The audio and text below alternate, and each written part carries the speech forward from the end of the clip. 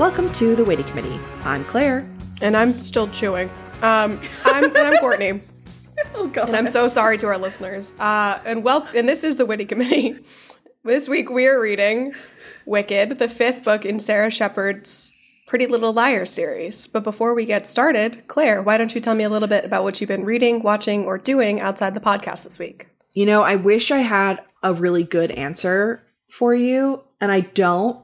So instead, I'm going to give you the honest answer. And that is that I've been watching episodes of Call the Midwife in clips on TikTok and not on TV. But pretty much exclusively just watching them on TikTok. I don't have any brain power to do really anything anymore. And it's this daggum baby. But the show is really, it's like very heartwarming and like most of the time has a happy ending. And it's basically like these nurses and nuns helping in like the 1940s. I don't know the premise because I'm only watching like what basically they like, you know how TikToks like they'll take out like one story arc out of a larger show and they'll like show you just clips of that story arc. And they do it for like Chicago Med and like Grey's Anatomy and things like that. But I've just been watching the Call the Midwife ones and also some Grey's Anatomy ones. But I generally know more about Grey's Anatomy than I do about this other show. So that's what I've been doing with my time. It's been time consuming. It's been, I don't know, it's been helpful. I just need things that are like lighthearted. But I've been trying to find good book recommendations of things that are not going to be too brain sucking. So if anybody has anything that they've read recently that is worth me taking a look into, please, nothing dark or difficult or challenging. I've got plenty of those on my TBR. I just can't do it right now. So let me know, though. I'm very intrigued. But Courtney, what about you? What have you been reading, watching, doing outside the podcast? So last night, I still really want to watch, you know that movie, Now You See Me? The Jesse Eisenberg, where he's a magician who steals things. I saw that it was on YouTube Movies for free with ads, but then I couldn't find it. So instead I watched The Hustle, which is an Anne Hathaway, Rebel Wilson heist movie. Kind of like con artisty movie. I was looking at a really con artisty kind of vibe. And that had been on my to-watch list for a while. And I watched it, and it was bad. I did not like it. I don't Doesn't Anne Hathaway have an accent in that? She has many accents, many different accents. It's part of her con. So does she I was like, do a good accent? Any of them? Well, I think I like, so her overall character does an American accent, a British accent, a German accent, and I want to say also a French accent. The American one is obviously quite good because she is American. The German one, I can't tell you if it's good or not because I don't know many like German people. The British one is not good, and I kept waiting for her to drop that and like for that to be the last reveal. Like, oh, she was never British, or maybe she was. Ooh, it's all a con. But, like, we never really got that. Ugh, bummer. I do think she's supposed to be, like, maybe a lesbian, though. And I'm not sure. Okay. Well, Courtney does not recommend The Hustle there. Correct. So, if anyone has any other good con movies to share with her, I don't know, maybe like an Ocean's situation. Although I hear they are rebooting Ocean's. I did hear that, too. Prequel. Yes, which I'm intrigued by. I like Oceans, like, as a franchise. I think it's generally pretty successful, although the Ocean's 8, I think Anne Hathaway, I like Anne Hathaway in a lot of roles, but I think that was another role that she just, like, it felt like a weird couple of years for her. She did that. She was in the Roald Dahl reboot of The Witches, and that she did another weird accent for. I just don't think she's much of an accent person. I don't know. And that's fine. Yeah, you don't have to do accents. Yeah, you don't have to like be that kind of actress. You can do so many other things, and she's so skilled in so many other ways. I'd like to see her do a different role. Also, like, she's been serving looks recently, so, like, slay Anne. Oh, absolutely. But interesting choice. I'm also not a huge Rebel Wilson fan, seeing as how she is a horrible representation for fat people in Hollywood. Anyone who is a former fat person in Hollywood and is, like, does the shitty stuff that she does about it, like, you suck. So there's my opinions on that. But I would say, so Courtney and I last book, we read book 4.5, which was Pretty Little Secrets, which was a retcon, which you can tell. And then something that we've been talking about is how that these books have been updated. I think they gave up after the first 4 books because this book was not updated at all. The girls are still using... Oh, you mean like how in one scene Mike is twittering on his iPhone? Right. There's like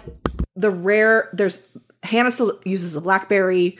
Emily has a Nokia. And like they're using these names of these phones like they're supposed to mean something to us, which like they do to us, but they may not to an average reader. And they still have the reference to the old rumor that Allie started about Lucas that is just not worth sharing. But it felt less jarring because of the pop culture. I kind of want to know what they would have updated the pop culture references to in this one, because there's a lot specifically for Emily, who I didn't realize was such a big music person until this book.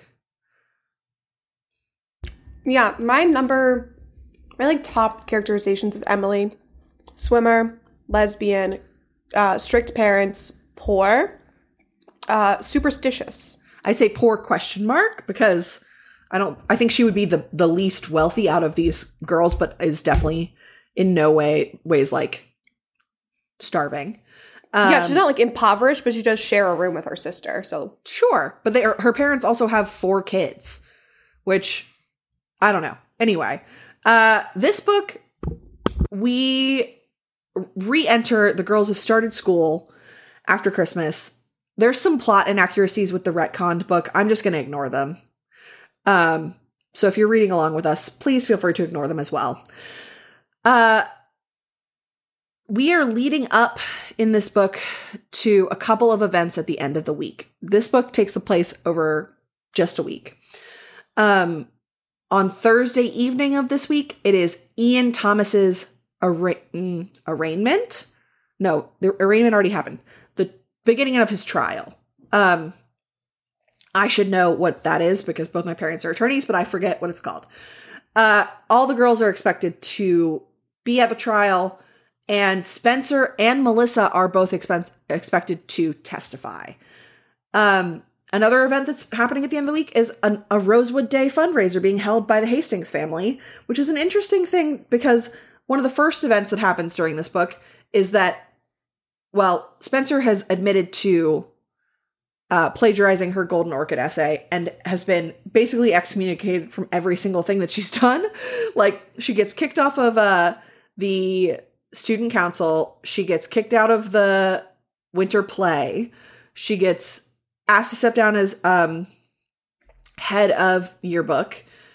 Basically, nobody wants anything to do with her anymore, which is interesting to me that they would publicize that her plagiarism that highly for something that like wasn't even really related to the school. Like the Golden Orchid is like a national organization, but basically like Spencer is shameful and disgusting again. Yeah, I think it's probably like if this award is so big that everyone who gets it goes on like national television, the way they try and make it seem.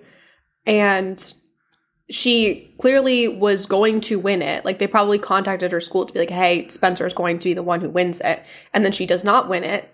Then they're like, okay, well, only one thing could have happened. So she's going to turn it down.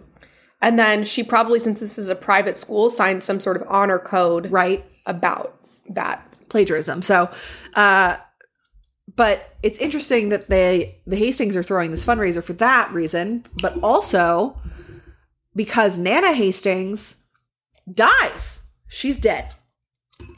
And so we never got to meet the slut. We never got to meet her, despite all her boyfriends. I'm sad. R.I.P. Nana. But she passes away, and then I think like Tuesday afternoon, they go to read her will, which is like a really quick will reading. But In the will, she leaves $2 million to each of her natural-born grandchildren, which are Spencer's cousins and Melissa, and not Spencer, which, like... And one of Spencer's cousins is named Smithson. Smithson. The names are stupid. His name is Smith Hastings. That's dumb. Smithson Hastings is his full first name. Yes. Smith is just a nickname. Yes. So Spencer is like, oh my God, what does that mean? And then Melissa tells her that it means she's adopted. There's no founding in that. Melissa is like being nice to Spencer in this book, but I feel like it's so suspicious to me because the whole time she's Melissa's very suspicious. Yeah. I feel like she's trying to get Spencer to say that she won't testify against Ian. But she never... And she immediately tries to manipulate her by being like, oh, yeah, well, now Ian's mom is in the hospital with pancreatic cancer, which was brought on by the stress of him going into the trial. And I, like, look, stress does do crazy things to your bodies, but it doesn't give you cancer. Well, maybe over time, cortisol levels can... Raised cortisol levels can't... We don't know about that, but, like, acute stress from an event is not going to give you cancer. It could give you a heart attack, but not cancer. But anyway, Ian gets released on bail, or not on bail, on house arrest because his mother's dying. Not suspicious at all. Melissa is still working on her sister. And Spencer's now like, maybe I was adopted. And so then she enlists the help of Andrew Campbell, her arch rival, and who is very obviously in love with her. Which we've known for despite books. The way that she treated him in the Foxy dance. Well, she still, like, treats him like, every time she thinks about him, she's like, he must be so happy that he gets to, like, be in charge of the whole student body council now without, and I'm like, this man has never been mean to you. Ever. Like, what the hell? Yeah, also... I don't think she understands that, like, people need vice presidents and, like, other committee members. You can't just, like, run everything like a tyrant. So he's probably not happy that he now has more work to do. Right, exactly. And he just seems to genuinely care about her because, like, he's offering to tutor her and, like, help her with econ homework. And when they're doing that, he's, like, asking her, like, hey, you seem kind of checked out. Is everything okay? And she's like, yeah, but, like, with this trial thing is a lot. And then I've had a lot of family stuff going on and the Golden Orchid. And then my grandma just died. And he's like, wait, like, your grandma died? Like, that's, like, a ton of... He's immediately, like, there to help her. And I just don't understand why these girls in these books can't, like, look at the age-appropriate love interests as actual interests. I don't disagree. I do think that people should be looking at more age-appropriate interests, but also, to be fair, they have now just had, like, 4 or 5 months of extreme gaslighting and abuse by someone who, like, they thought was their friend. And now they're like, oh, why don't you trust me that I would be wanting to help you? Of course I'm not going to trust you. I don't trust anybody. No, it's more than just annoyance on my part. But Andrew helps her sign up for this website that helps reunite possibly adopted kids with their birth parents. And so he signs her up for this and she's like all gung-ho about it. Still ignoring him. And then the night before the trial starts, she's home alone. And Ian apparently sneaks out of, like, gets past the cops who are keeping him on house arrest to go visit Spencer to ask her not to, like, to tell her he didn't do it. Yeah, he's like, I have evidence and I'm going to go get it tomorrow. And I can't tell you what it is because I need to get it first, but I didn't do it and I'm going to prove it. And she's like, you're a crazy person. I'm calling the police. Yeah, like, and then he runs away into the woods. Yeah. Anyway, that's what happens with Spencer this week. We had mentioned Emily before and how I was intrigued by her interest in music. There's another interesting thing that happens to Emily this week, and that is that she discovers the possibility of being a bisexual, which is an option. Bi erasure. Woo! Seriously. It's like, she's finally come to terms with the fact that she's gay. She's a lesbian. Her family is, like, into it too, but she, like, was such a shit to Maya for so long that, like, they're obviously broken up. But she kind of doesn't really know what to do with her time. She's really unsatisfied with swimming still, which I don't know why they just won't let her quit. She just doesn't want to do it. Like, just let her quit. But whatever. I don't know. I think also, like, if she's not doing swimming, then what is she doing? She needs something to occupy her time and her mind. Otherwise, she's just going to sit in her bedroom and watch The L Word. And cry about Allie, which is what she does in the beginning. She has to cry about Allie. So at the beginning, they all have this new shared group therapist who has them bury items that remind them of Allie to, like, finally put her to rest. So Emily gives up this coin purse Allie had gotten her. There's a picture of Allie from this one day where they all see her announce that she's going to steal a piece of the Rosewood Day flag for this the time capsule thing. So I think the time capsule thing is going to come into play later because there's going to be something hidden in a time capsule that's going to be revealed. But so at the lower school, starting in 6th grade, gets challenged to find hidden pieces of the Rosewood Day flag, which are hidden by the seniors or like upperclassmen students. And Allie's basically like, I already know where a piece is going to be hidden because my brother told me. And then Ian Thomas is like, well, not if someone takes it from you first. And then Allie's like, well, they're going to have to kill me to get it. And then Ian's like, well, maybe someone will. And then now every girl is like looking back on that interaction being like, oh my God, he threatened to kill her. And I'm like, no, that's not what he did. Yeah. Ian also, when he talks to Spencer, is like, tries to be like, Allie was never as into it as I was. And I was like, that's not a good thing to say. That's gross. I'm like, that doesn't make you look better. It makes you look like you harassed an underage girl. Yeah. Ugh. Ick. But Emily's having flashbacks about this day, but she's also trying to occupy herself with something else. So her mom invites her to a church fundraiser at their church, which is called Holy Trinity. And she goes, and Holy Trinity apparently also has a school, which, okay. And there's a band from the school playing at this fundraiser, and the boy in the band is really cute. And he's the most nondescript sounding person ever. He's got like blondish, brownish hair and like bluish eyes. And he's lanky. I was so confused because his name is Isaac. Yes. And he's blondish. Yes. And he's tall and he's a boy. Uh-huh. And then we got Ian, who is also a boy and also has blondish hair. Right. So like, you want to tell me there are two different blonde boys who have I starting names?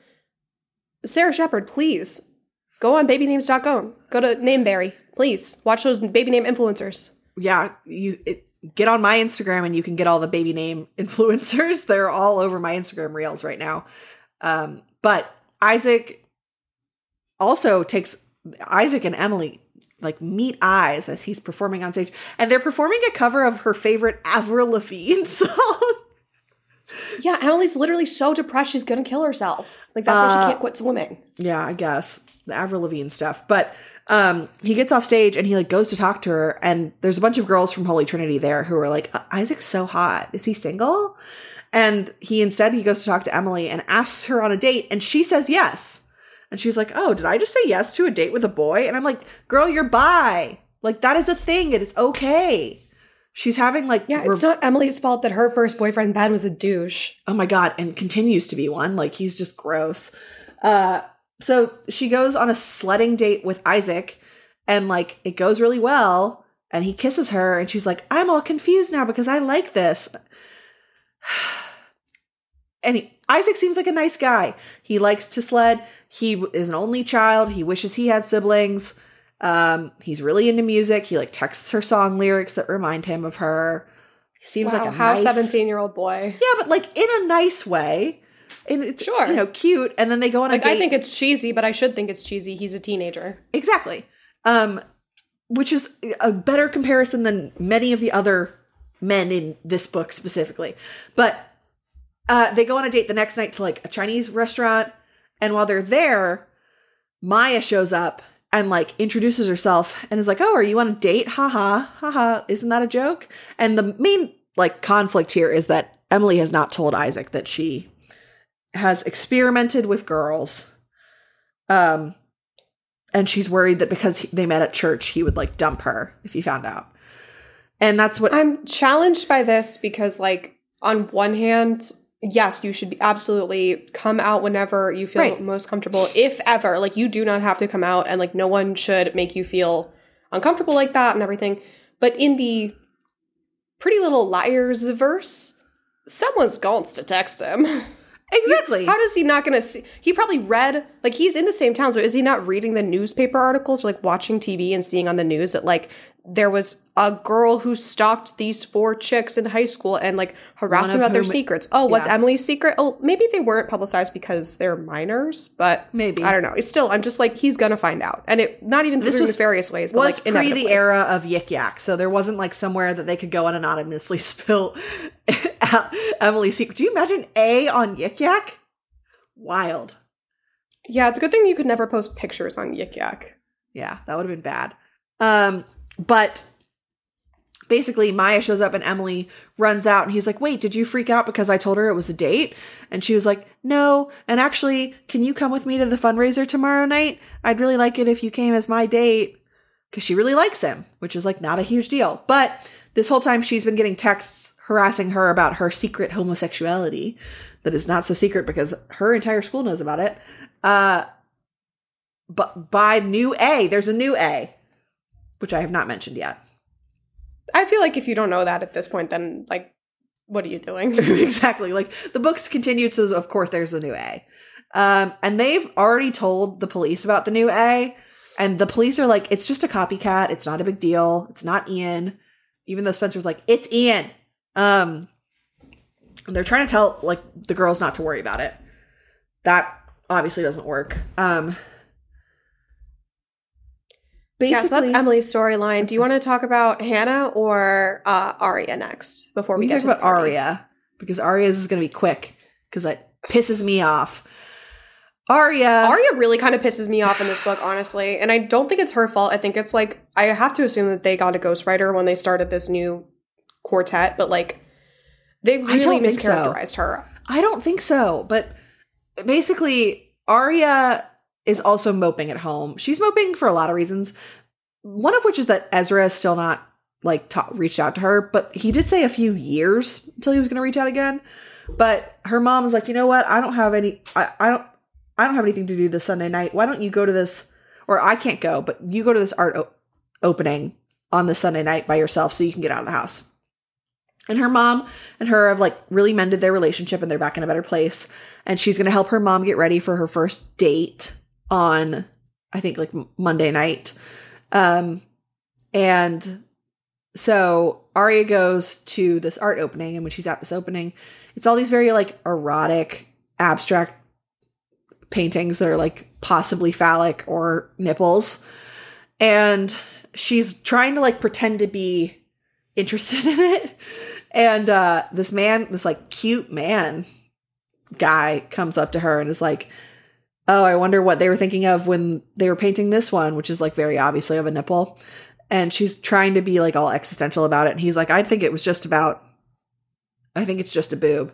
And it turns out that this is the artist. His name is Xavier Reeve. And she was like, oh, I'm going to leave him a little hint that I think he was cute. And like, I'll be thinking about him. And this cute older guy who's like, he asks, before she doesn't get to tell him that she's still in high school, but she like also isn't going to. She's going to do the I'm still in school thing again, like pretending she's at Hollis, which obviously worked so well with Ezra. But as she helps her mom get ready for her date the next night, she goes downstairs early to let the guy in. And it turns out that the date that her 40-year-old mother is going on is with Xavier, who's 34, double her age. Disgusting. Double her age. It's the worst we've gotten. It's so gross. And like, don't tell me that you don't know what a 34-year-old man looks like. Come on, Aria. You know what a 34-year-old man looks like. Yeah. Imagine your dad, but a little bit younger. Yeah. Like, so then the date goes really well. And this guy Xavier basically like moves into their life, which I don't understand why it goes so quickly, because then the next night after the date, they like go out to dinner as like a family with Xavier. Yeah, I found that very, but like, I understand that Ella and Byron are very progressive and modern, and they're like, oh, call me by my first name. I don't want us to feel unequal. But, like, do not introduce your children to your new boyfriend that you've been on one date with. That is so inappropriate. Regardless, no. So they go out to dinner, and while they're at dinner, Mike goes to the bathroom, and Ella goes to the bathroom, and so then Xavier draws Aria, and she thinks that it's, like, flirtatious, and then she gets a text from A that's like, oh, I can see, and it's literally pictures of them at the restaurant, so, like, someone is following her, not just reading diaries about her, so she gets really freaked out, and she leaves. And then later on in the week, Xavier's power goes out, so Ella tells him he can, like, hang out at their place, and he ends up having a pillow fight with Aria and kissing her. Yeah, and then she freaks out and runs upstairs and is like, obviously, she locks herself in her room. She's like, I'm not dealing with this.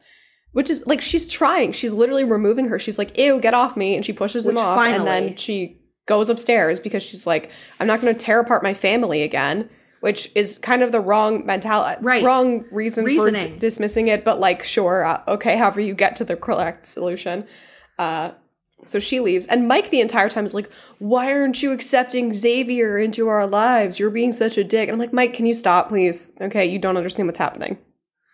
Yeah. And it, like, I agree with you where it's like, it's so weird that her reasoning is that she doesn't want to upset her mother again by, like, stealing her boyfriend, I guess. Not that she is like, this is wrong and this man is a perv. So that is what happens with Aria for most of the week. Although later on, Xavier, should we finish the Xavier plotline? I feel like we can. Do you want to just, like, get to the party? Yeah, we can get to the party. We have to start with Hanna. Hannah's is not very interesting. Hannah's dad makes her hang out with Kate, which she then decides to do. And then Kate makes her hang out with Naomi and Riley. And then they all start ruling the school again. And as they're doing that, she's realizing that, like, she is too cool for Lucas, the boy who, like, has stuck with her through all this shit. And she starts being, like, really bitchy to Lucas again. And Kate is, like, nice to her for most of this. Suspiciously. But this whole time, someone is texting Hanna saying that someone is lying to her, and she can't figure out who. So she thinks it's Kate, obviously. And she thinks that Kate conspired with Mona when Mona was to, like, get information on Hanna. And this totally, like, not that I'm really caught between a rock and a hard place because, like, it gets to the point where Hannah's father and Lucas are both like, you're acting crazy. Yeah. I can't believe you're acting so crazy about Kate. And I'm like, her very best friend in the whole world, her one best friend, stalked her for months and harassed her and then hit her with her car. And then died. I'm sorry if she's a little suspicious of people. And then she died. So I'm sorry if she's a little suspicious of people. Hannah's dad was in the running for being worst adult in this book. Xavier took over. But if I could just read the little quotey quote. Go for it. Let me see if I can find it because sometimes my iPad likes to do this thing where it, like, doesn't tell me where the quotes are. Let me see. I'll just search Annapolis. Is it one N or two? I think it's two. ANNAPPOLIS.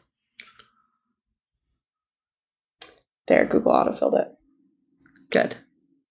Oh, so Hannah's father says, listen, this fall has been terrible for you. Understatement of the year. Oh my God, I know testifying at Ian's trial on Friday must be creating stress for you. Again, understatement of the year. And I realized that Kate and Isabel moving here was a little abrupt. But Hanna, this is a huge life change for Kate. What? She abandoned her friends in Annapolis. Oh, friends who didn't try and hit her with their car to move here. And you've barely spoken to her. Yeah, because she tried to frame her for dealing Percocets. Crazy. You need to start treating her like family. No, she doesn't. Yeah, no. Hannah's dad sucks. Kate, like, doesn't suck that bad in this book, though. Like, I feel like she sucks less than in other books. She does try and trick Hanna into saying something really nasty. So when Kate is trying to convince Hanna that they can be friends, she's like, I really appreciate like us hanging out because I was cold to you because I was going through a relationship thing back in Annapolis and it gave me like a health problem. Wink, wink, nudge, nudge. And so Hanna jumps to the conclusion that Kate has herpes. She's like, my mom knows about it, but your dad doesn't. So like, could we just not talk about it? And so then later on, when we're at the party, Hanna, who is fueled on anxiety and paranoia, is trying to avoid Kate, but then is like confronted by her and Riley and Naomi, and is eventually just like, Kate has herpes. Which causes Lucas, who is there, to then break up with her because he's like, that's not a nice thing to do, and you're a nasty, mean girl. I don't disagree. Like, that's the thing. I don't disagree. She was a nasty, mean girl in this book. She was mean, but like, why do you think she's like, I feel like I am oftentimes in this podcast, like, nasty, mean girl apologist, but like, why do you think she's acting that way? No, I totally get it, but it's just as like, yeah, she ruined it for herself. Yeah, it's not Lucas's responsibility to like therapize. No, it's not. Hanna and be like, hey, you need to get, like, he's a teenage boy. He's a teenage boy. But like, you could have some sympathy for why your girlfriend, who was like that for years, is kind of reverting back to the way that she was when she's under extreme stress. No, I think that's fair, but I understand where Lucas is coming from because that is nasty. I also like, it pisses me off watching Lucas like be nice to Hanna and like be there for her, and then because we like get to see what she's thinking, and the whole time she's like, he's just not as cool, and like I'm like, you suck, like. And I remember thinking like this when I was a 17-year-old, thinking that this shit mattered. It doesn't. But ultimately, that is what happens with Hanna. Yeah, and it's not like he's not trying either. Like, no. She's like, oh, I don't really like the way that Lucas dresses. So then she tries to take him to the mall to go get new clothes. And he's like excited about it. And then she ditches him so that she can go to the mall, but with Naomi and Riley and Kate. And she's like, well, I just don't want him tagging along. And I'm like, I get you want to do like girl time, but that's not really what she's doing. She's doing a different, meaner thing. And I'm like, he's trying to be cooler for you, and you're not giving him that. I don't know. I think it also is annoying because Hanna in the retcon, in the 4.5 that we just read, was like pretty well developed and actually an interesting character. And then this Hanna just sucks. And like, she's totally allowed to suck, but it's like, okay. I'm intrigued. Maybe you're right about the ghostwriter thing. I don't think there is a ghostwriter, but maybe we should look into that. We'll have to go see. But so that's pretty much the culmination of that, is that Kate calls Hanna's father, who comes to the party and is like, you are grounded and you can only hang out with Kate now. Kate, who is like not, I don't know why she would want to hang out with someone who just told everyone she has herpes, but it seems to be part of a larger master plan for Kate because she's like, ha ha ha, wink. And that's almost the end of the Hanna storyline. The final part of this whole situation all happens at the party. Emily is at the party with Isaac, her new beau. And it's all her classmates at Rosewood who all think that she's a lesbian. So everyone's like flirting with her and making innuendos and like making jokes. And so she finally decides that she has to tell Isaac. So she pulls him into Spencer's powder room to tell him. And she tells him that like, yeah, you know, I dated girls and I like that girl Maya was my girlfriend, and like, and he's like totally cool with it because he's not a dickhead. Which is so refreshing and nice. So they just like hang out and like make out a little bit, and then they leave the bathroom. Next up is Aria, who sees Xavier at this party. Bizarre. Why are you there? Because he's like supporting the school that his new girlfriend's kids go to. Still bizarre. I don't understand why you're there. Creepy. Aria tries to escape him by once again locking herself in a bedroom. She runs upstairs and like hides in Spencer's room. And then Xavier follows her in there and is like, you're giving me mixed signals. And it's like, what mixed signal? You are dating my mom. That's the signal. The signal is you should be dating someone age appropriate for you. And instead he tries to kiss her and then is like, you're not going to tell your mom because it's going to get really uncomfortable, because who's she going to believe? You or me? And I'm like, obviously she should believe her daughter. What? Because you are a stranger she just met last week. But Ella does know about Ezra. Yeah, and then as Ella's like, why didn't you tell me about Ezra? And I'm like, how about because you were icing your own daughter out and making her live at her boyfriend's house because you were mad at her over something that she kind of was strong-armed into by another adult man in her life? But then Aria decides that... Anyway. Xavier wins my award for shittiest adult in this book. Oh, he's the shittiest adult in all of the books thus far, I would say. Yeah, weird manipulative sex past. Ugh, scary. I forget how the girls end up outside. So Spencer ends up outside because she gets a note from A and like has a realization that what she's supposed to be looking for is something that the girls buried in their therapy session, like in that little faux time capsule thing.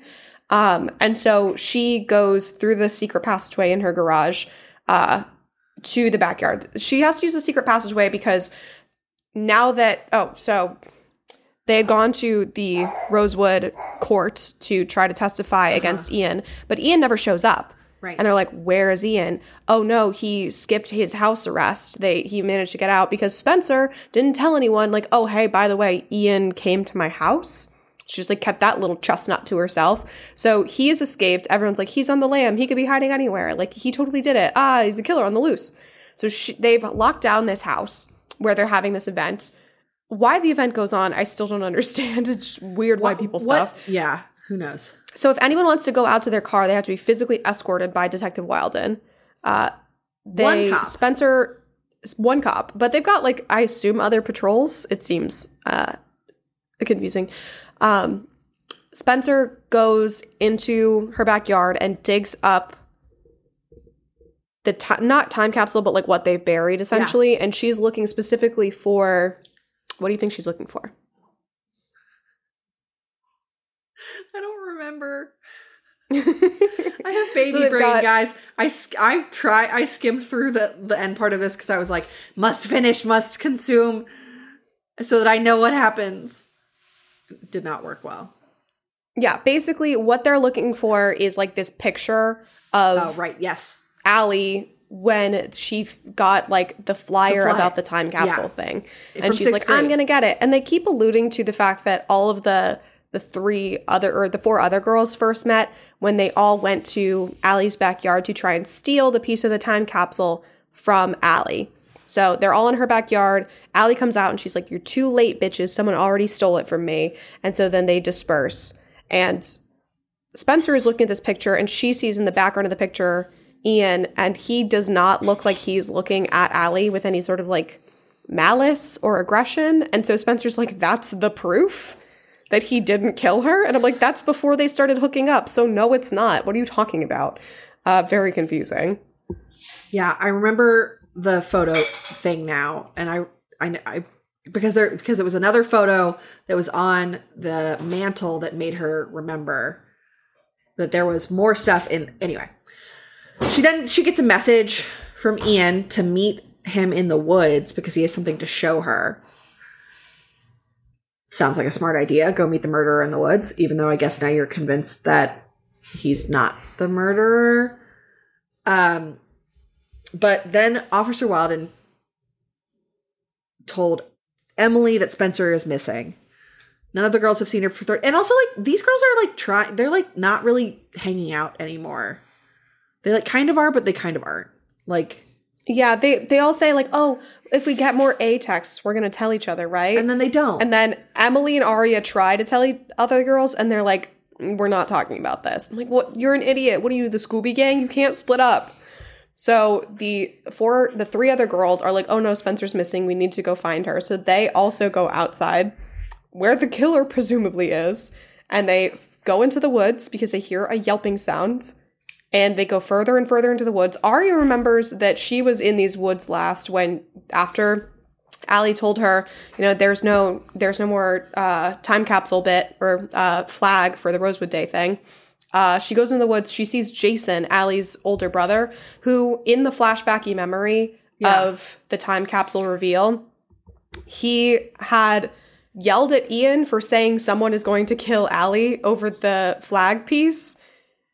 And Aria was like, I love Jason. He's so deep and emotional and romantic. She like became obsessed with him.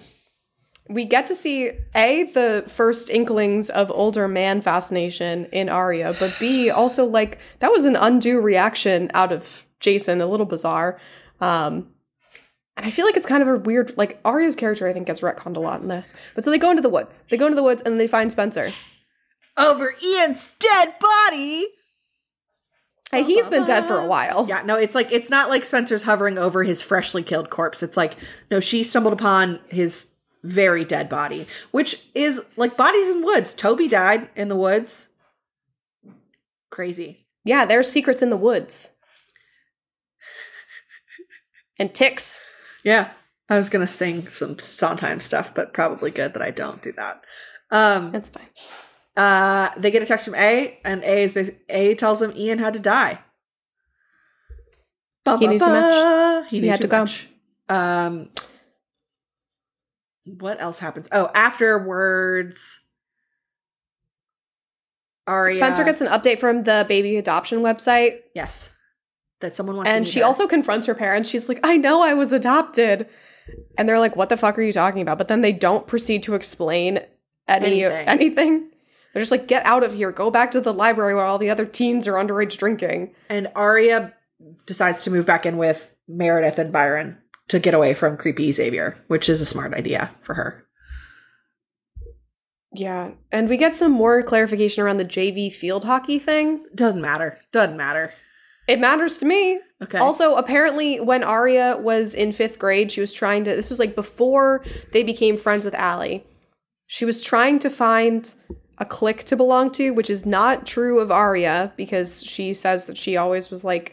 Always too weird for people. Independent until she found Allie. And then when Allie disappeared, she then tried to fit in and then was like, oh, never mind, when they moved to Iceland. But apparently the 5th grader she was trying to fit in with would smoke cigarettes. Yeah. Outside of like the 7-Eleven. I'm like, what are you talking about? Very also, scary. Allegedly, Ian in this version of the timeline broke up with Melissa rather than the other way around. And apparently Spencer's parents never reinstated her credit cards, even though that did happen in the first book.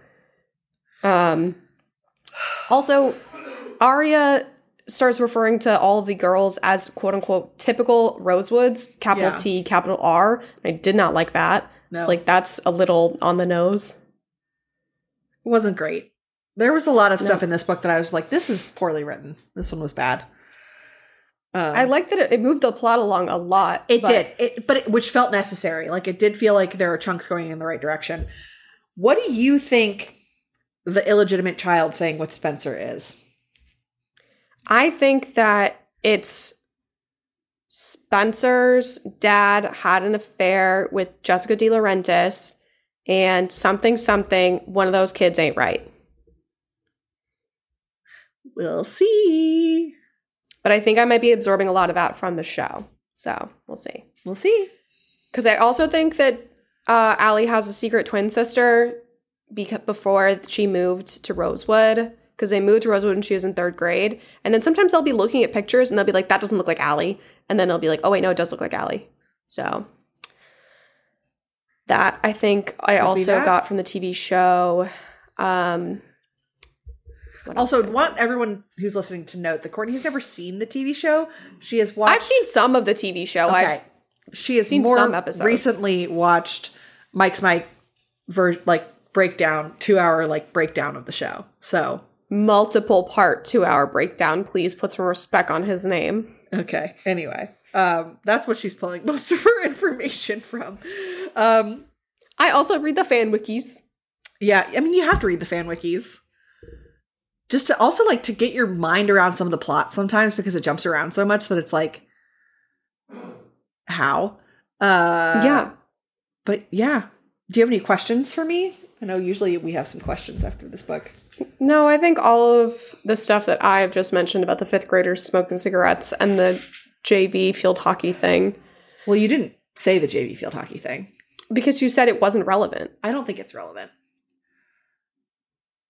But anyway. So why would I elaborate on it if you were like, I don't give a shit? I don't give a shit.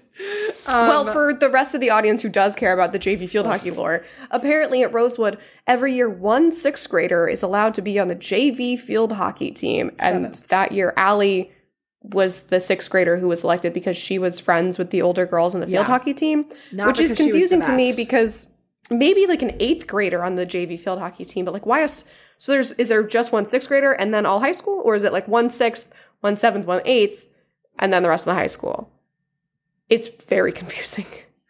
Yeah, I mean, we were able to play JV sports when I was in middle school, so I played JV lacrosse 7th and 8th grade. Because I made it, but it wasn't like there was a limit. It was just like you had to be good enough.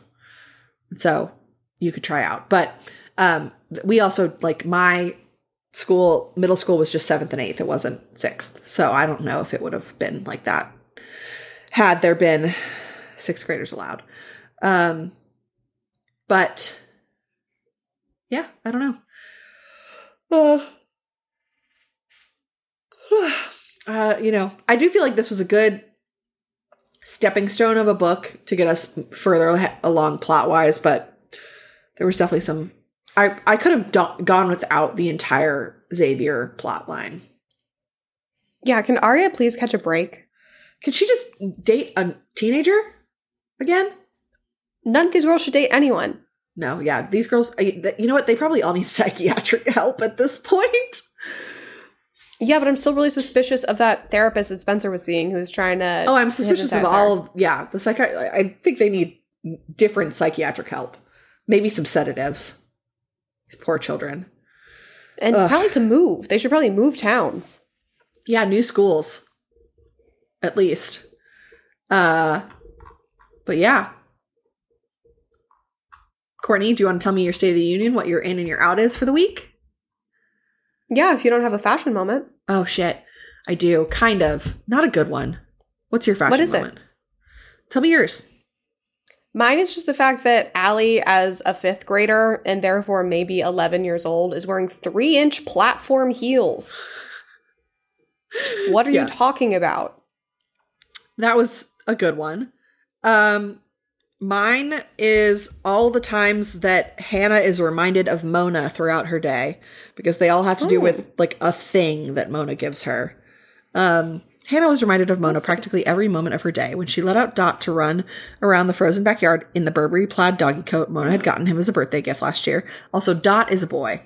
Just want everyone to know that. Yeah. When she opened her walk-in closet and saw this silver Jill Stewart skirt she'd borrowed from Mona and never returned. When she looked in the mirror, attempting to say Marion, who's their group psychiatrist, Marion's lame ass chance saw the teardrop earrings she and Mona had stolen from Banana Republic last spring. She saw something else too, the faded Z-shaped scar on her chin from when Mona had hit Hanna with her SUV. So those are all of Mona's really little gifts. But I was just like, can I make one honorable mention sure. of Aria's party outfit to the party at Spencer's house? Yes. Because this really pisses me off. So in addition to calling all these girls quote unquote typical Rosewoods, Aria shows up. Mrs. Hastings had all but shoved her in there in the library when she'd arrived. But what did she really have to say to a bunch of prissy, typical Rosewood girls in designer gowns and Cartier jewels they'd stolen out of their mother's trousseaux? Did she really want them judging the long, black, backless silk dress she was wearing? What? It's a black slip dress. Sorry, so you're wearing like a sexy black dress and you're afraid that your colleagues, your classmates are going to be like, why are you wearing a dress to a party? Like, they're all also wearing dresses. And we get a shot of Naomi, Riley, and Kate, and one of them's wearing a white strapless floor-length dress. One of them is wearing like a green shiny dress. So like, they're all wearing dress. Aria, you're not special. Yeah, no, that was annoying. I'm just looking through my highlights, and there's some other funny highlighted things that I did. Emily's dad, for Christmas, he gave her a tin of tea because he heard that lesbians like tea instead of coffee. And my lesbian friend would beg to differ. It's like, what? I don't know. I thought that was kind of cute. There's like a thing where like Aria says that her favorite artists are Max Ernst, Magritte, and MC Escher. And you know who that reminded me of? Dan Humphrey? No, Jenny, when she paints all those paintings of Nate. Oh yeah, Nate, but in different art styles. Yeah. That was a throwback for me. And then Oh, Isaac's super into astrology, which I think is so cute. He asks Emily her sign. She says she's a Taurus, and he goes, "Oh, I'm a Virgo. That means we're compatible." And he says, "My aunt's into astrology. She's at her house all the time, and she does my chart a couple times a year. I've known about my moon and rising sign since I was 6. She'll do your chart too if you want." How adorable. Yeah, that was cute. And so she should have taken that as a good sign. Like, maybe he would not be homophobic. Right. How can you be in church and also into moons? Who knows? Yeah.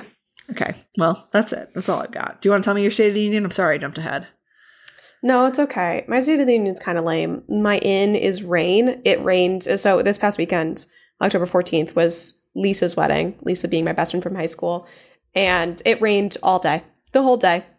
It rained. Not even it misted lightly where she tried to do this sparkler exit. Did not let up. It was like, no, it's too wet outside. It's still misting. It's still raining. But I thought that it was like kind of romantic and like we all still had a ton of fun. It so definitely is going to make lighting better for nice. photos for sure. Yeah. And then my out is being sick, as you can all hear in my voice. I've been turning on and off my microphone periodically to cough and like hack up a lung. Sorry, Claire. I've been there. I've definitely recorded it with less voice than you have now. So I'm sure people will be fine. They can accommodate.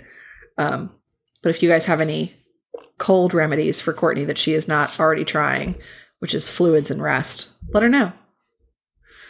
My State of the Union for the week, my in, I had one and now it is gone. My in is support systems. I'm going to have a baby soon and I'm building my little support system, and I met with my psychiatrist today and that was good. And I feel good about it and I'm feeling supported. So that's a yay. And then my out is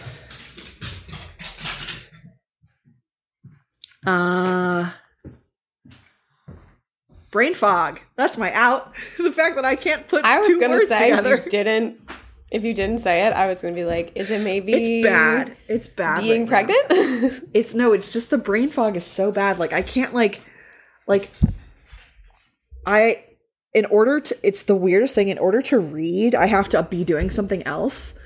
And a lot of times it's eating. So like if I'm eating a snack, I can then read. But if I try to sit down and I try to read something and without like also doing something else, I cannot explain why this is happening.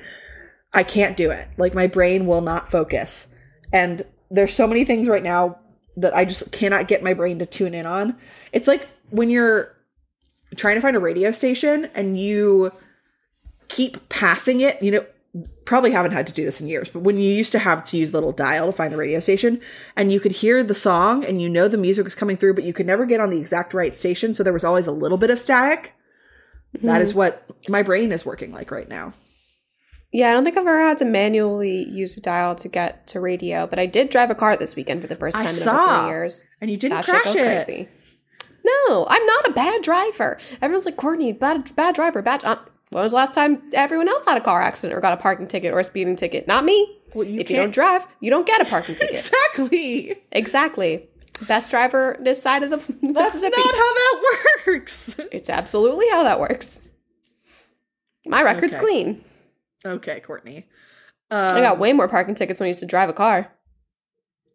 Sure. Okay. What is the next book in the Pretty Little Liars series? What are we covering next week? It's Killer. They really went for it. Really, all the innuendo there. Really had to reach. Until then, where can they find us, Courtney? They can find us on Twitter at WittyPod, on Instagram at WittyCommitteePod, on TikTok at The Witty Committee, on our website, thewittycommittee.com, or at our email address, wittycommitteepod@gmail.com. We hope you guys tune in next week as we continue to judge the mean girl right back. Oh, well, possibly next week.